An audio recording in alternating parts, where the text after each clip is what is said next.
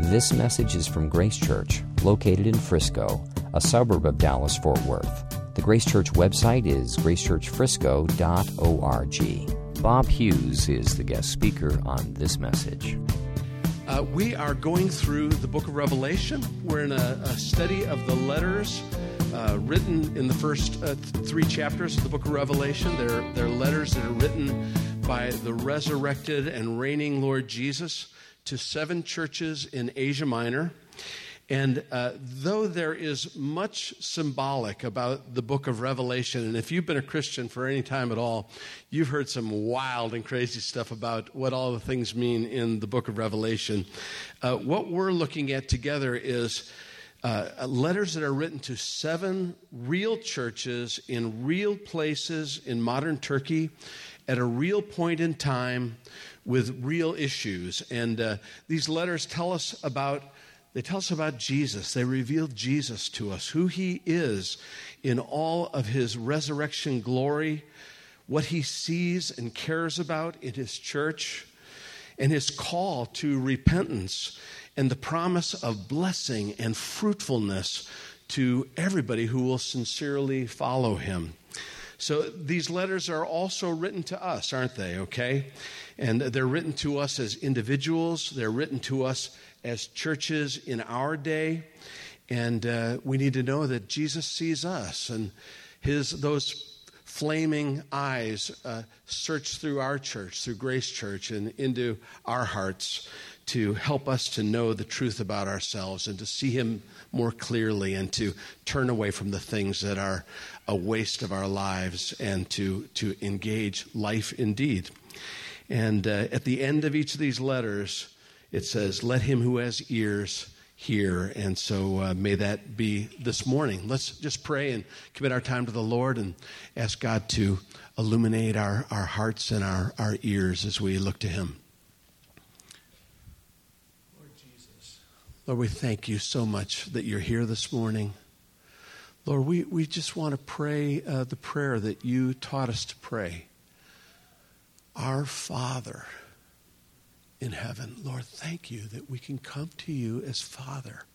What a wonder.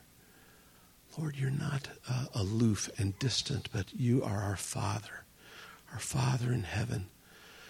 Hallowed be your name. May your reputation be hallowed and glorified, Lord. Your kingdom come. Lord, would you come and rule over our lives in greater and greater measure. Where there are any areas that are out of order or not yielded to you, Lord, would you align us more and more for your glory. Let your kingdom come. Let your will be done.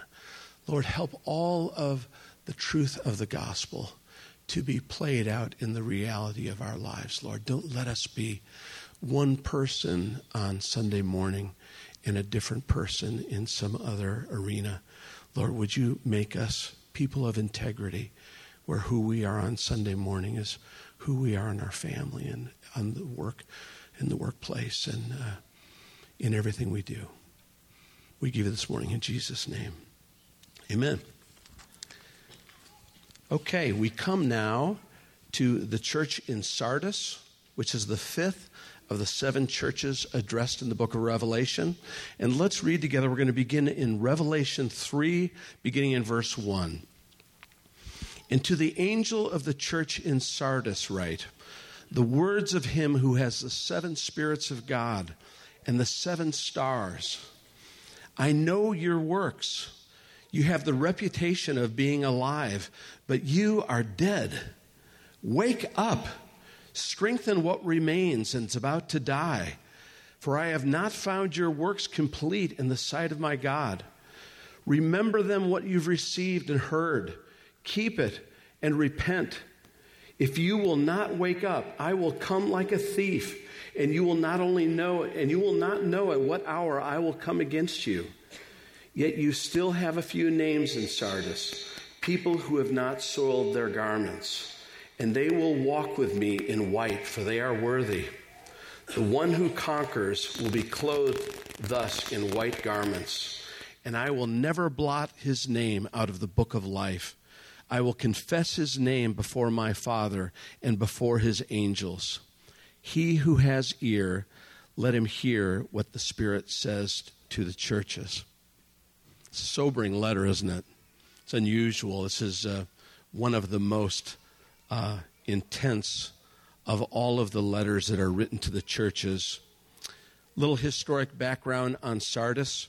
Sardis was a city of past glories. Once the capital of the Lydian kingdom, Sardis reached its pinnacle during the reign of King Croesus in the 6th century. During his reign, gold was discovered along the Patkas River, which flowed right through Sardis. The king became so rich that in Greek and Persian cultures, the name Croesus became synonymous with extravagant wealth. The expression, he's richer than Croesus, is still in use even today. Sardis was built on a mountain with a fortified acropolis on the sheer peak of a slope. It was considered impregnable. To capture the Acropolis of Sardis had become almost proverbial for doing the impossible. And yet twice in the city's past, Sardis had been taken by stealth and overridden by its enemies. The parallel between the city's history and Christ's sober charge for the church to wake up from its slumber is striking. Church history tells us that Sardis was the first city in Asia Minor that was converted to Christ under the preaching of the Apostle John. But by the time of this letter, both the city and the church, there's a deplorable contrast between past splendor and current decline. Strikingly, Sardis was coasting on the glorious reputation of days long gone. This is the first letter that we're going to look at where Jesus gives no commendation to the church at all. The Lord is kind, isn't he? I mean, even in the business world that I'm familiar with, you know how to give a love sandwich, right? You know you kind of start with, hey, want you to know how much I love you, and then tell the truth, and then, hey, come here and give me a noogie, or whatever it is. But Jesus does not even have the social forbearance that we might have. He has had it, and he is frustrated, and he loves his church too much to say anything but the truth to them. And as we look at the other churches, in Ephesus, Jesus was able to commend them for their doctrinal convictions and their endurance. In Smyrna, they were commended for being spiritually rich and enduring persecution. Pergamum was commended for holding fast to Christ's name and not denying the faith. And Thyatira was commended for their growing love, evidenced in deeds of service. But when we come to the church in Sardis, tragically, Jesus has nothing good to say, but only a sound rebuke. You have a reputation of being alive, but you are dead. Somehow at a distance, there must have been some outward appearances that the church in Sardis was somehow okay, smiling people, lots of activities, plenty of programs, folks coming and going. With just a superficial glance. Most people didn't see that there was something terribly wrong. But our omniscient Lord Jesus sees this church with a very different set of eyes. People are able to see the what of our activities, aren't they? But Jesus sees the why behind everything. He knows the why behind everything we do in every activity. Jesus says something unbelievable. He says, I know your works. I know your works. He doesn't say, I know your heart. He doesn't say, I know your born-again experience. He doesn't say, I know your intentions. He doesn't say, I know your theology. He says, I know your works. Jesus knows, Jesus watches, Jesus assesses their works. And those can be fighting words for us Reformation people, right? You hit that word works, and it's like, wait a minute. Okay, I'm on my guard now. What's this guy trying to tell us? We've got strong spiritual convictions, don't we, that our right standing with God is by grace alone, through faith alone, in Christ alone, right? Not by works of righteousness what we've done, but according to his mercy, he saved us by the washing of regeneration, renewal of the Holy Spirit, right? And yet Jesus says he's looking at their works. It's absolutely right to have a clear theology on the gospel, that our righteousness before God is by grace alone, through faith alone, in Christ alone. But it's also important to understand that Scripture says a little bit more. The Scripture also says that though there are no works of any kind that we can offer to God as a payment for our sin, that good works are a natural byproduct of a life transformed by the gospel. That good works are to be fully expected in the lives of all true disciples of Jesus Christ. And if you've been a believer for a while, I'm sure you probably know Ephesians 2, 8, and 9. It's one of, if anybody's ever memorized Scripture, it's one of those first verses that you memorize. And you may not know the address, but as I say to you here, you'll know it. It says, "For by grace you've been saved through faith. And this is not your own doing. It's the work of God, so that no man should boast." Isn't that a great promise? For by grace you've been saved through faith. And that is not your own doing. It's the free gift of God, lest any man should boast. But the problem is, Paul continues writing. It doesn't just stop there. There's actually a verse right after that. And guess what that verse is? It says this, "For we are his workmanship, created in Christ Jesus for good works that he's prepared in advance that we should walk in," that we're supposed to walk in. We are his workmanship, created in Christ Jesus. Why are we created in Christ Jesus? For good works that he's prepared for us in advance, that we should walk in them. So we've got to be sure that we see the entire context to understand not only the truth of the amazing grace of God by which we're saved through faith and grace alone, right? And the resulting impact of good works that God expects his grace to produce in our lives, okay? Does that make sense? James, in his second chapter of his letter, boldly says that faith without works is dead. Faith without works is dead. And here, even Jesus, the resurrected Lord, assesses the works of the church in Sardis, and he calls it dead. Matthew 5, Jesus meets with his disciples, and he communicates to them so that they know what their identity is. He says, "You are the salt of the earth. You are the light of the world. You're supposed to be a city set on a hill. Let your light so shine that others will see your good works and give glory to your Father who's in heaven." Good works. We hear that term, good works, and I don't know if you're like me, but whenever I hear the term good works, my mind immediately switches into like religious mode.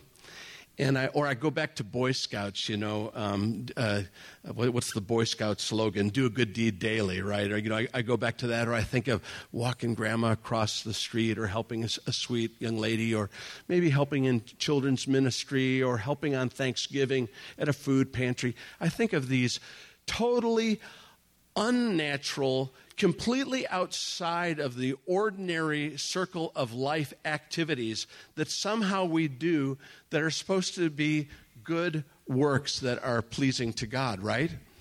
And yet, you know what the words good works mean? Good work and more. That's what good works mean. Good work in plural. It means to do everything we do for the glory of God, to do everything we do well, to see Jesus in the center of every activity. But if Jesus is rebuking this church saying, I know your works, I'm watching your works, you may have a reputation that you're alive, but I know the truth about you. You are dead. And if he's charging them saying, wake up, your works are incomplete before God, we should probably know and understand what the works are that he's talking about and how we're supposed to do them, right? That would be helpful, wouldn't it? Well, last week, I'm going to do a little bit of a curve today. I know we normally just go line by line. I felt like we should do a little adjustment and concentrate on a section that Craig covered last week, but I think there's more meat on the bone. I think there's more for us to enjoy there, and I think it really ties in with what the Lord is saying to Sardis as well. So if you have a paper Bible, flip a page back, or if you've got a digital, do that thing, whatever you want to do. And last week we looked at the church of Thyatira. The Lord Jesus' evaluation of Thyatira was the exact opposite of his evaluation at Sardis. Though a small, insignificant church, the church at Thyatira excelled in good works and continued to grow in character and fruitfulness as time went on. So flip back with me, and let's just see what it was that the Lord was commending. And I think that there are insights for us in this, that if we can get a hold of this, can absolutely revolutionize our lives. It's very simple. It's like everything that's profound. It isn't about knowing it. It's about what are you going to do with what you learn. But let's ask the Lord to help us on that, okay? Here's the verse, Revelation 2:19. Affirming the church at Thyatira, the Lord Jesus says, I know your love and faith and service and patient endurance, and that your latter works exceed the first. Your love, faith, service, patient endurance, and that your latter works exceed the first. Before we kind of unpack these 5 points, we've got to always remember that only the gospel empowers our lives to do anything good. Nothing we're going to look at today can be accomplished in our own strength. And we need to remember the power of the gospel. We need to remember where we came from. And I don't know if, I'm an old dog, but there used to be, when I was in college, there was a campus ministry on campus that had one of these little brochures where they would share the gospel. And they would share the gospel based around an illustration that had a drawing of a throne, a chair. And what it basically communicated is what those of us who have become believers know, that before we came to know Jesus, there was this throne at the center of our lives. And there was only one person that was on that throne, right? It was me, right? It was you. It was self. We're talking capital S, capital E, capital L, capital F, right? And everything about life was evaluated through the lens of how it affected me. Every relationship was about me. Every job responsibility was about me, whether they were able to give me what I wanted, pay me what I wanted, that was something I was interested in. Every other activity I was involved with was about me. My time was about me. My money was about me. And by the grace of God, the Lord sent a friend into my life. We used to play in rock and roll bands together, and he was a genuine friend who had gotten saved on me. And I thought, oh, no, there goes that relationship. There goes my buddy Jack. But he began to he was my friend. We had something in common. We played music together. He had me in his home. I knew his family. I ate a lot of meals, a lot of Captain Crunch cereal at midnight at his house. We did stuff together. He was real. The guy was not perfect. He was just like me. He was goofy. He was not. He was not the perfect witness. But he cared about me. We talked about the real stuff of life, and he began to share the gospel with me. And he told me the incredible story of the gospel that God had created the world perfect and beautiful, and he'd created people in his image that were perfect and beautiful to know him and walk with him and enjoy the glories of his creation and join him in his work in seeing the world flourish. And man had stiff-armed God and chosen to go his own way. And the effect of that rebellion had sent a tremor through all of God's created order. And it broke everything. It broke everybody. It broke everything. And it was the reason why I was the way I was. Because I was a broken guy in a broken world. And but he told me that though in that state, there was absolutely no possible way that I could ever pursue God. It's impossible. It was never going to happen. Not only I didn't care, but I couldn't. I was dirty. It was impossible. I could never pursue God. But the gospel, the story of the gospel was that God pursued us. That he came to earth, that God became a man. That's what we celebrate at Christmas, that God became incarnate. God came to us. He came to meet us. He walked in our shoes. He lived in our skin and dealt with the same temptations that you and I deal with without sin. He dealt with the same weakness in his body and the same frailties. And though he was perfect, flawless, beautiful, he chose to give his life for me. He chose to go to the cross, to bear the immeasurable sin that I deserved for me, so that I could receive the immeasurable riches of righteousness that I could never earn in my life. It'd be impossible. It's just so beyond. And so I'm sorry, I don't really walk around crying all the time, not even when I share the gospel most of the time, so sorry about that. But the gospel changed my life. And I mean, that's 40 years ago. It's something like that. But everything changed. It didn't change perfectly. It still hasn't changed perfectly. But the throne that was in the center of my heart, Jesus took his place as the King and the Lord of my heart. And he booted my selfish, lousy self off of the throne. And he started to rule things according to his purpose.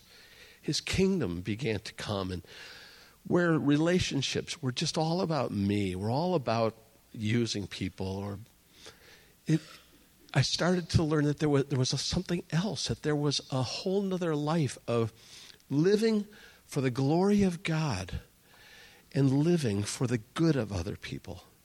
That rather than a life that was all consumed in me, that there was a whole nother dimension that God was inviting me into that was away from myself, that was up in worship and honor to God. And it was out in love and care for other people. And it began to affect my relationships, and it began to affect how I used my time, and it began to affect what I read and the stuff that I used to spend all my time doing. I started reading the Bible, started praying, started to really get to know God, and it started to affect my pocketbook, and it started to affect everything. It started to affect my work, my job, slowly, right? That's always one of the last ones, right, guys? But it's a wonder. And if we don't begin with that, all of this other stuff is just a bunch of religious nonsense. But if we begin with the reality of what Jesus has done in our lives, and not just here kind of thing, but the reality of who we were. I don't care what a nice church person you may have been. I was a scoundrel, but you're no better before holy God. We're all needy. And it doesn't take much to look at God's holiness and look at ourselves and be in awe of the wonder of the gospel. And that awe, that wonder, that heart change, that throne change is supposed to be played out. It's supposed to move from the theoretical of an experience that I had one day in my life about many years ago, like the Church of Sardis that had a great story once. But it's supposed to be a gospel that is now. It's real now. It affects me now. I remember who I am now. I remember what he did now. And it affects, and it gets real practical. When I walk out the door on Sunday, I don't change hats. We don't change hats. It stays. It lingers. And we begin to engage life with Jesus on the throne. And it affects everything, everywhere, all the time. And that life is the life that every disciple in Jesus is called to live. It's a supernatural life. It's a glorious life. It is a life with heaven in view. And sadly, for most of us, it's just something that we just only experience in little glimpses here and there. And it's not the way God wants it. He wants us to know who he is, what he's done, who we are now in light of the gospel, what that means in living our lives, the brief years that we have. My years are briefer than yours, but yours are just as brief in eternity. And whatever we've got, or how much is in the bank, or our position, all that stuff, those are all important things. They're important stewardships from God. We want to be faithful with them. All of those areas are important areas, but they need to be informed by a much bigger picture than they normally are, right? So, okay. Back to Revelation 2:19. That was a bit of a diversion, huh? Okay, 2:19. I know your works, your love and faith and service and patient endurance, that your latter works exceed the first. These 5 points are absolutely life-changing. They're absolutely life-changing. And the first point is the first button on the shirt. You get this one wrong, and just forget about all the other stuff, because it won't work. You're going to look like a dork, and it won't work. But here's the first one, and it's love. And I want to make the bold statement that love is not just a many-splendored thing, or love is not having to say you're sorry, or love is not just an emotion that I feel among a very small circle of my dear ones. Love is a reflection of God. True love is a God thing. Love is a reflection. It's a picture. It's a type or a foreshadowing of what's eternal and a picture of the gospel. 1 Corinthians 13 says that the greatest of all is love, right? Why? Why is the greatest love? Why can't it be something else? It's because love is a reflection of the essence of the gospel, that God so loved the world that he gave his son. That's why it's so important. And we have got to know that there is, this is the biggest statement that I'm going to make all morning. Please hear me. We have got to know that there is nothing more important in all the world than the gospel. There is nothing more important in all of the world than the gospel. The gospel, the person and work of Jesus Christ is the central focus of all of God's delights from eternity past to eternity future. The person and work of his Son is the most precious thing in all eternity for God the Father. And it needs to be the most precious thing to us if we're going to see life right. That's the truth. You want to see reality? That's the truth. The most precious thing in the world is the gospel, God's central focus of delight. And because the gospel is God's greatest joy, and it's God's only solution for fallen people in a fallen world, there's nothing more important than making every opportunity in every relationship, in every task, in every moment to point to the beauty of the gospel in all that we do. There's just nothing more important. Love gives. Love finds joy in costly sacrifice. The act of freely relinquishing personal freedoms and resources to the benefit of others is godlike. Saying no to me so I can say yes to you. Love is the ability to deny self for the glory of God and the good of somebody else. It's the most powerful thing that we can do because it reflects the most important thing in the world. The great commandment in Matthew 22, we all know it. Jesus is asked by the scribe, Lord, what's the great commandment?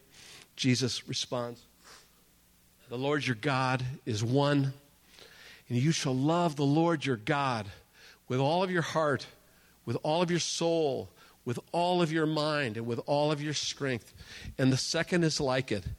You shall love your neighbor as yourself.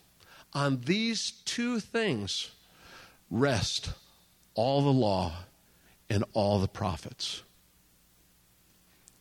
Why is the great commandment so great? What's so great about it? Is there anything greater? It's great because it's the gospel. It's a picture of the gospel. It's what Jesus did. He loved the Lord his Father with all of his heart, soul, mind, and strength. And he loved you and me as himself. And he gave himself for us. It's the gospel. And who he is who we're supposed to be as Christians, as little Christs. That's what we're called to. We're called to a life. And I know that though as believers, Jesus has taken the throne of our lives. I'm not talking about, don't want anybody to get nervous or insecure or whatever it may be, whatever. I mean, maybe you should be insecure. So that's good if you feel insecure. Good. But guess what? Me climbs back up on that throne, doesn't it? All the time. And we've got to be intentional, don't we, to fight that whole process of having everything is about me, and church is about me, and my marriage is about me, and TV show stinks, and that's about me, and nothing good at the movies or whatever it is, and my boss, and blah, blah, blah, blah, blah, blah. And we have to fight that thing because we're Christians. We're little Christ. It means we're called to live up for the glory of God. We're called to live out for the good of others, to give ourselves for the glory of God, to give ourselves for those who don't know him. It's the greatest thing in the world. It's the great life. It's the high call. It's the best. It's awesome. It's hard, but it's good. What else you want to do? It's right. We'll be glad. We're going to look back and we say, that was right. That was good. I'm glad I did that, right? There's nobody who's going to be saying, oh, man, I missed, 24. I missed that one season. Oh, who cares? Okay, because love is God's unique means of pointing to the gospel, it should be our primary focus. And it needs to be the lens that we look through as we think about every area of life. And I'm going to give you 2 questions right now. Dads, heads up. If you write these down, you've got enough material. This you can coast on these 2 questions until Jesus comes back. This is family nights. This is walk with your daughter. This is date night. Just these 2 questions. You lead with these 2 questions, and you will rock. Here they are. Here's the first question. In whatever arena it may be, you can use the word arena, you can call it your area, you can call it, the historic Christian term is vocation, areas of calling, areas of responsibility, work, family, money, community, the stuff of life, the things that we're all involved in, okay? Here's the question. Whatever arena you're in, let's say it's Thursday afternoon. Picture in your mind your Thursday afternoon, okay? Where are you? You're at work, you're at home, you're serving somewhere, you're cleaning diapers, pick your area, you're in school, okay? Here's the 2 questions. Number 1, how does God want the gospel displayed here? How does God want the gospel displayed here? How does the gospel inform here? I know, I can use the illustration of guys. Everybody picks on the guys. I love picking on the guys, but how does the gospel inform our marriage? It's an easy illustration. Guess what? Guys, you're supposed to be a picture of Jesus to your wife. You're supposed to give your life for her, and you're supposed to wash her with the word. You're supposed to care for her and nurture her, protect her. That's a high call. You're supposed to be Jesus. Is that clear? Is that a clear enough illustration? Discouraging for you, I guess, right? Ladies, you're supposed to be a picture of the church. You're supposed to respond to your husband. That's what the gospel, that's why your marriage matters. That's why God created it, because it's a picture of the gospel. Every vocation of life matters because in every arena, work, family, community, fun, sports, money, whatever, in every arena, God wants the gospel displayed. There's a way to do that. There's a way to do your occupation, men and ladies, with a gospel understanding. God created everything that we do. Unless we're in some kind of, we're not in Denver. So unless you're selling dope, if we were, in Denver, you could do that. And I don't know, I guess that's maybe a big debate in the body of Christ. I hope not. But unless you're doing something illicit, everything you do is an extension of God's kind care for the world. It matters. Simple things. The guy who picks up my trash. You can think of garbage pickup guy. No, that guy keeps our city clean. He keeps the rats out. He keeps the disease out. That guy's really important. His job is dignified. It's a godly calling that he should put on that uniform with real dignity and a sense of honor. It's important. It doesn't matter what we do. God has a purpose for that, and it's supposed to be a context to display the gospel. So that's question number 1. You may need to do some Bible study on your area. You should. Do you have a biblical understanding of your arenas? Are you a husband? Do you know what the word says as husband? Are you a wife? Are you a son or a daughter? Are you a parent? Are you a worker? Are you an employer? Are you an employee? Are you a pastor? Are you a member of a church? The scripture, if you just park in the book of Ephesians, second half of the book of Ephesians, we'll go through all of that stuff. And in many of those areas will be addressed. But we have to have a biblical understanding of what we're doing, or we're just going to bounce off walls. We're going to waste our lives because we're not going to be aware of who we are and why we're here. We're Christians. We're representatives of Jesus. So, number one, how does God want the gospel displayed here? Number two, how can I most effectively love others here for the glory of God? How can I most effectively love other people in this arena for the glory of God? And I know, we're used to thinking of love in the romantic sense, but it's who can I sacrifice for here? Who is here? Who is in this arena? Who is in my office? What are their names? They're people, right? Who are they? What does the gospel look like here? And what would the Lord have me do to express love in a way that glorifies God? How can I serve that person? There's something I can do. I'm in school. I'm in class. How does the gospel inform my role as a student?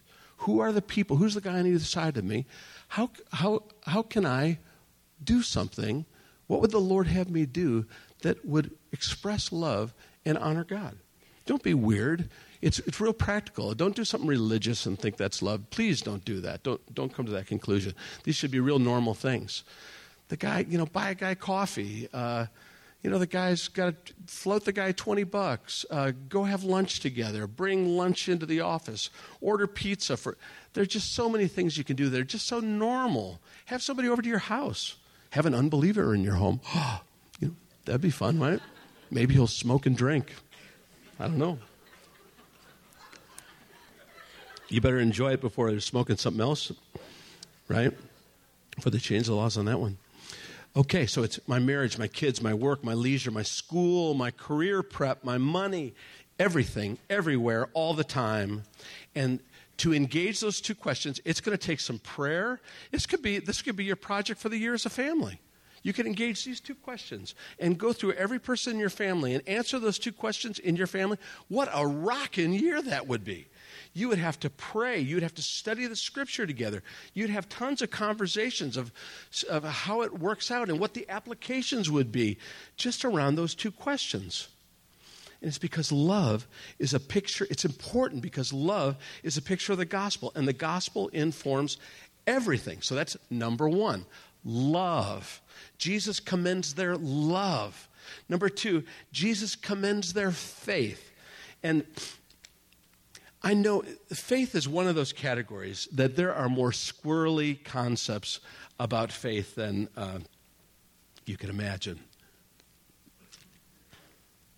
I'm going to I'll give you a couple definitions of faith. I'll give you my definition of faith. First of all, once we have a gospel-informed vision to love others for the glory of God, we can move forward. Once we see who we are and where we are and why we're there and what we're doing, now we begin to move forward into that area, right? But we need to do that in faith, don't we? We not only need to do it in faith, we need to do it only by faith. And I say that because we're used to automatic pilot, man. We think the Lord created us with this massive battery pack that once we became believers, He just injected just all kinds of supernatural might and unction and ability and wisdom and heart and all that kind of stuff. And it just lasts a lifetime. And I'm just on the battery pack, and I'm just kind of going and blowing and doing what seems to be the best. And we don't realize, no. We're dependent. We don't have a battery pack. There's a cable. There's a cable on every one of us. Now, you may have a little battery, but it's not much. And we have to stay plugged in, don't we? We have to stay dependent. We need to be led by God. If we want to get just human results, we can do that. Just go ahead. I guess you've probably been doing it. How's it going? Maybe you have a conversation over dinner on that one. How's all that stuff going? Why don't we try a different way? Why don't we try life with Jesus at the center, led by the Spirit of God, empowered by Him, walking intentionally by faith, looking to Him in everything that we're doing. There's lots of confusion about the whole issue of faith. We know the basic verses, Hebrews 11. Faith is the evidence. Faith is the ability to see the stuff that's invisible, but that's more real than you are, right? Faith is the assurance of the things that we hope for, the conviction of the things that are unseen. Faith, Scripture says that without faith, faith is important. Without faith, it's impossible to please God. You know that everything that we do, that we are not doing with intentional faith, believing that this is what the Lord wants us to do, responding to what we believe is His beckon and leadership, whatever we do that's that way, it's not pleasing to God. Without faith, it's not possible to please Him. So we've got to learn how to use this faith thing, don't we? If we're going to live a new kind of life. Without faith, it's impossible to please God, because those who come to Him have to believe that He exists and that He rewards those who seek Him. How encouraging is that? That as we seek the Lord, He's there eager to reward us and affirm and teach us more and show us how to grow in knowing Him better and following Him more wisely and not being a religious idiot and, but learning how to be like Jesus, that people liked being with Him, and yet He had the words of eternal life, and the kids enjoyed Him. Everybody enjoyed Him, and some people hated His guts. And so that's the welcome to being Christians on that front too. There's going to be certain responses to authentic Christianity that are going to be a joy. There's going to be fruit. There's going to be opposition. There could be persecution. The challenge with the church in Sardis was there was none of that. Nobody cared. They were like the church in America. Nobody cared. They were worthless. They had no influence. Nobody cared because they were in their church. They're doing whatever they're doing. Go ahead. Sing your songs. Have your little religious thing. Whatever. Marry among one another. It's okay. But nobody cared about Sardis because there was no bold witness. There were no holy lives. There was no engagement with society. There was no conflict and there was no culture wars, right? And that's the way it is in America today. The church is absolutely insignificant. And it's because we've withdrawn from all of the arenas of life, and we're happy to just be Christians this hour and a half or 2 hours, and then we go back and happy to be just like everybody else the rest of the time. And guess what? It doesn't have any effect. Gospel doesn't look like the gospel. The world's not changed like we read in the book of Acts. All that stuff. It's like the church in Sardis. But if we start to be the genuine article and we start to implement the reign of Jesus Christ, gospel lenses, walking in love, walking in faith, everywhere, all the time, put your seatbelts on, because it'll get really fun. It will get fun. Things will change dramatically. Okay? Here's my definition of faith. And hopefully it's not it's not ridiculous. No, I think it's good. Faith, here's how I think of faith. Faith is confidence in God and His purpose and His promise. It's my confidence in God Himself and His purpose and His promise. Part 2, faith is confidence in God's purpose and promise, requiring intentional, ongoing dependence. That's my definition for it. That's how it works in my mind. That's how I put skin on it, so it isn't just this ethereal thing that kind of floats out there and doesn't do me any good. Faith is confidence in God's purpose and promise, requiring intentional, ongoing dependence.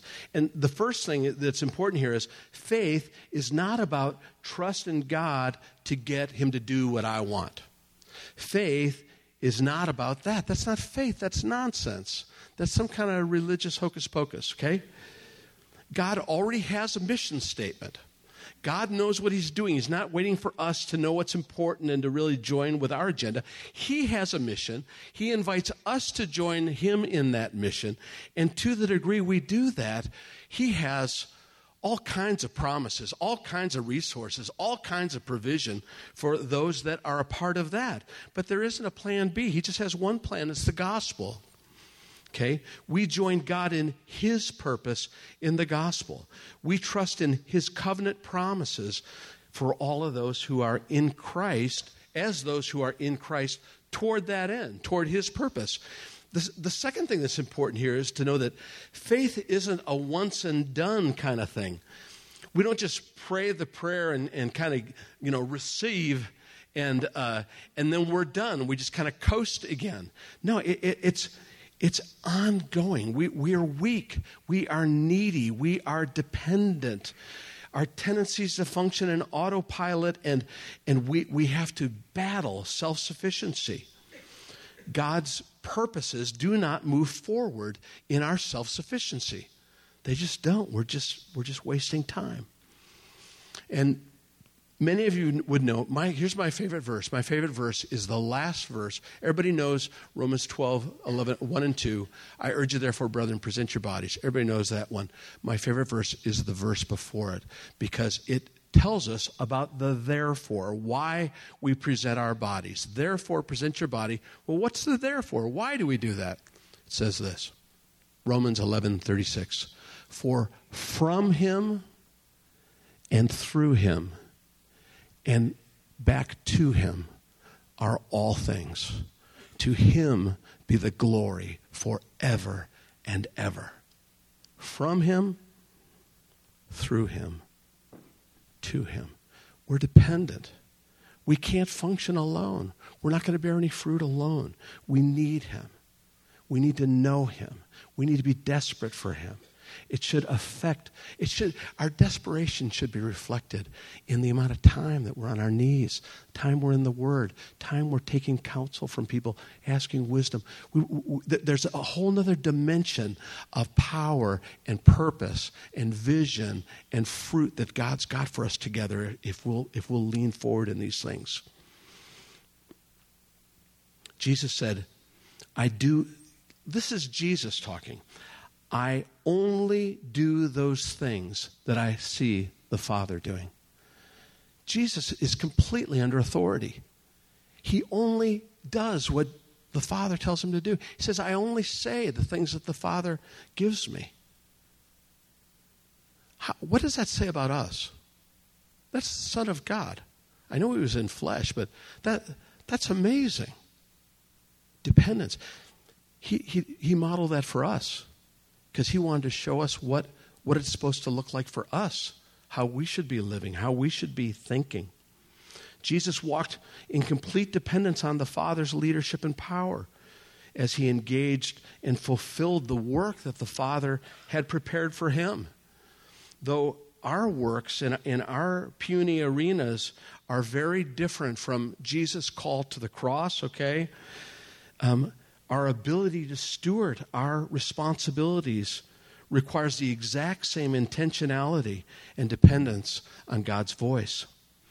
Jesus told his disciples, it's better for you if I go away, because if I go away, I'll send the Holy Spirit. And when he comes, he's going to lead you in all truth.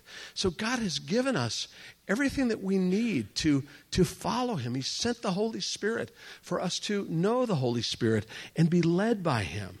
And we can only love others for the glory of God in the strength that God provides us. We've got to walk with intentional dependence on the Holy Spirit. We've got to walk by faith. Okay, third category. This is going to get real quick now. Third category, service. Love, faith, service. These are the first three of the five that Jesus commends in this church. When you're reading your New Testament, when you're reading the Gospels, tell me if you've noticed this. There are a number of phrases or actions in the way that Jesus engages life that you just see over and over and over again. And one of those phrases is this: and Jesus looked at the crowd. You think, initially you just kind of pass by that. But you see it over and over again. There's something intentional where Jesus stops and looks. He engages where he is. He engages who's there. He listens for what God's doing, what's on God's heart. Here's another one of those phrases. He looked at the crowd. He was moved with compassion. He was moved with compassion. You see it many times throughout the gospel. And so he looks. He engages. He's moved with compassion. And then he does a variety of things. If you go through the scripture look through some of those verses. One time he's feeding the poor. He says, one time he's teaching his disciples. He says he looks at the crowd with his disciples, so he's training them. He says, come on, guys, let me show you what I do here. See all these folks? I want you just to look. What do you see? I say, a bunch of hungry people looks like a problem. I'm hungry too, right? He says, they're hungry, feed them. And then, you have the miracle of 5,000 or whatever it may be. But those are over and over again. And so if we're going to serve people, we're not going to be able to feed them. We're not going to be able to feed the multitudes. And you never know. But the process is Jesus looks. Jesus observes needs. Jesus is moved with compassion. And Jesus acts to display God's love. Okay? Matthew 15, he looks at the crowd. And anyway, I said there are different responses there. John 4, we're all familiar with the story of the woman at the well. Jesus uses that moment with the woman at the well to teach his disciples as well. He's at the well as well. There you go. That was a good one. Here's what it says. This is John 4:31. It says, meanwhile, the disciples were urging him, saying, Rabbi, eat. But he said to them, I have food to eat that you don't know about. So the disciples said to one another, has somebody brought him something to eat? It's a big issue, I guess. Jesus said to them, my food is to do the will of God and to accomplish his work. My food is to do the will of God and to accomplish his work. And then he says to them, open your eyes. Look right in front of you. Here's this woman who's come to know me at the well. She's gone back into the city. She's told everybody, hey, come meet a man who knows everything about me. He told me everything that I've ever done. And the whole city comes out to hear Jesus. And they're responding to Jesus and the gospel. And the power of God is moving in the city. And Jesus says to his disciples, he says, open your eyes. Look at the fields. The fields are white for harvest. The fields are white for harvest. I would wager that there's harvesting in a lot of fields in this room. God's given every one of us fields. And if we can just prayerfully stop where we are. You don't have to create a new arena. You don't need to go to Zimbabwe. You don't need to go to Haiti. You don't need to do something radical. God has sovereignly placed you right where you are. Just stop right there. Look. Feel God's heart. Notice people. Let God put them in your heart. Look for ways that you can take initiative and be kind to them. And study them to see if there is some ability that you have. You may have wisdom. You may have $5. You may have a friend that you can introduce them to. You may have a ride to work. It's infinite. You probably have something that would really bless them. Look at them, study them, carry them in prayer before the Lord, and ask God to show you what you have that God gave you because he's calling you to live up for the glory of God and out for the good of other people. What can you give the guy? How can you help him with his work? How can you help them with their schoolwork? How can you help fill in the category, whatever your arena is there? Open your eyes, look at the fields. So we're called to look. Who are the people in our fields? These fields that God's placed us in sovereignly.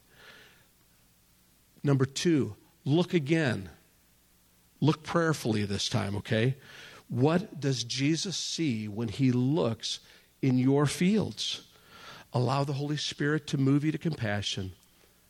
Prayerfully consider resources that God's entrusted to you that could possibly serve, and then act in faith to love and serve people. And then just trust the Lord for the results. You know, the goal is not, we just want to be faithful. We just want to learn how to do this stuff, right? We're not trying to get a testimony we're just trying to learn how to live up and out, to really live that. Next category, very quickly, patient endurance, just like you're being patient with me this morning. God does not call us to be responsible for results.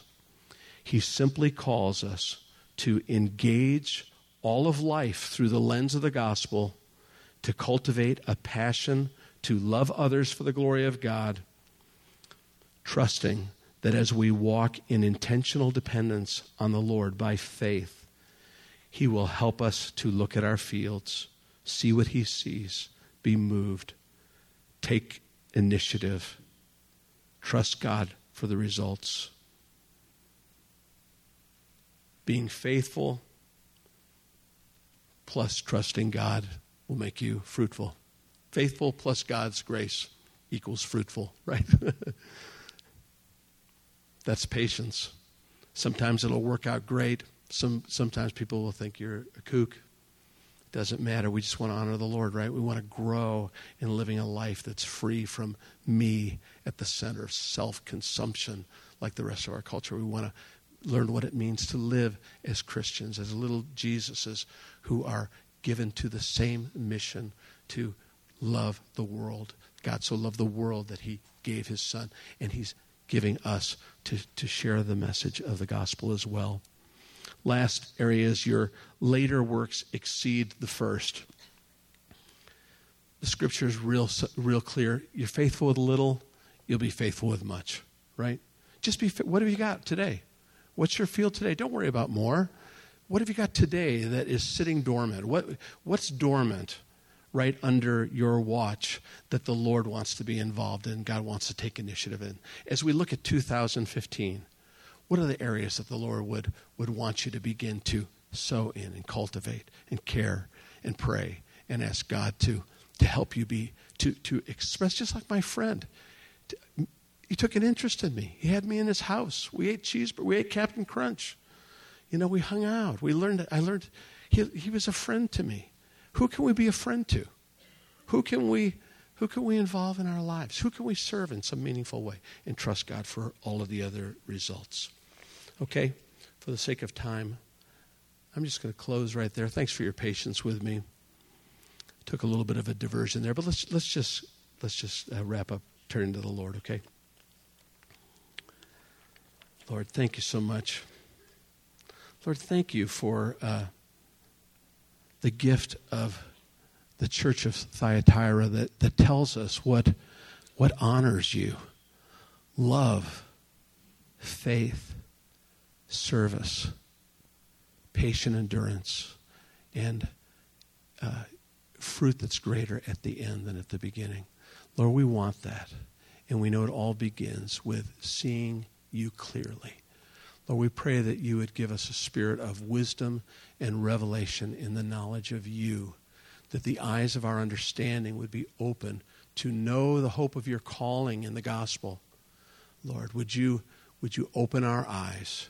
Would you rescue us from all of the things that keep us from living a life that aligns with your eternal purpose in Christ, that we could run the race that you've set before us for your great glory and the good of all those that you love.